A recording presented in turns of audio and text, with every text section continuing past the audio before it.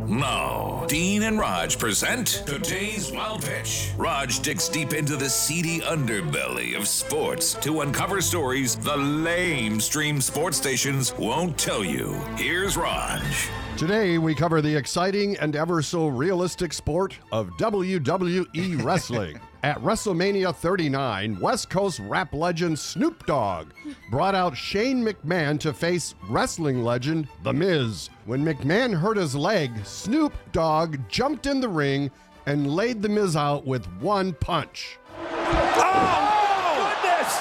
My God! Wow! Miz is out cold in front of 81,000 people! Snoop's got a right hand! Who knew? Wow, not only can Snoop drop a rap, he can drop a wrestler. That's today's Wild Pitch.